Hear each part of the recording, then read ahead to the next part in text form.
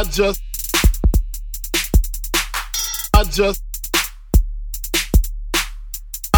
speak my peace, keep my peace. What's good, y'all? Welcome to another installment of the Speak My Peace podcast. This is on the second thought. This one accompanying episode 125.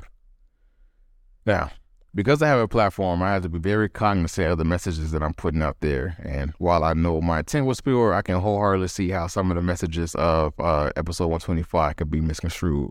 So let me clarify for y'all.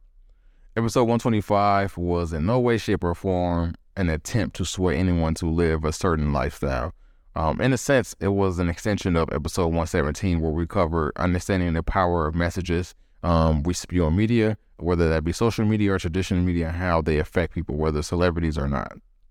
Within that, we also revisited gatekeeping and its importance within our culture.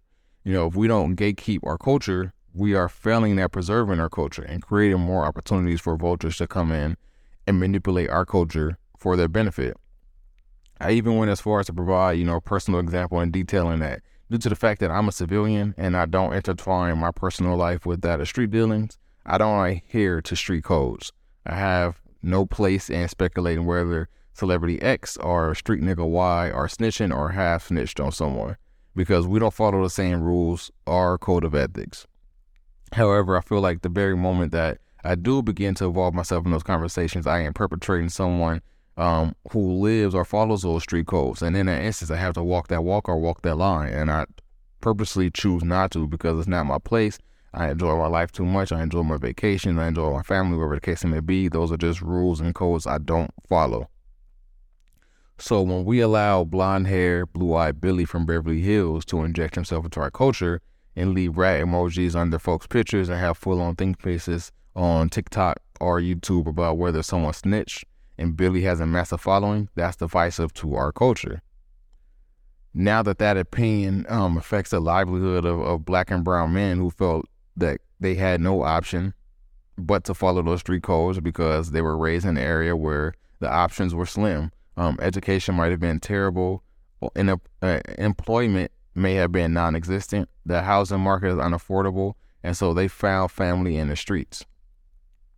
And from that moment that Billy's voice is broadcasted worldwide and begins to sway folks' opinion, we expect Billy to uphold a certain type of values.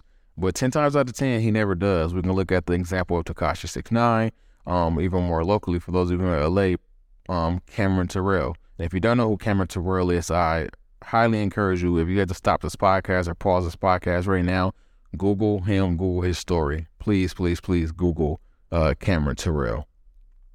Getting back to what I'm speaking about, as we close out this episode, I do want to just reiterate, if you do the crime, you have to 100% expect to do the time as well. At the very least, expect to get caught or told on, because that's almost a given if you're living that type of life. It only lasts for so long. And if you're not living that type of life, don't even tightrope that line between street and non-street, because the minute your pinky toenail sways off that rope into the other side, you are expected to live your life following certain rules that you more than likely aren't built to follow. Y'all stay safe. I'll speak to y'all in the next episode. I'm out.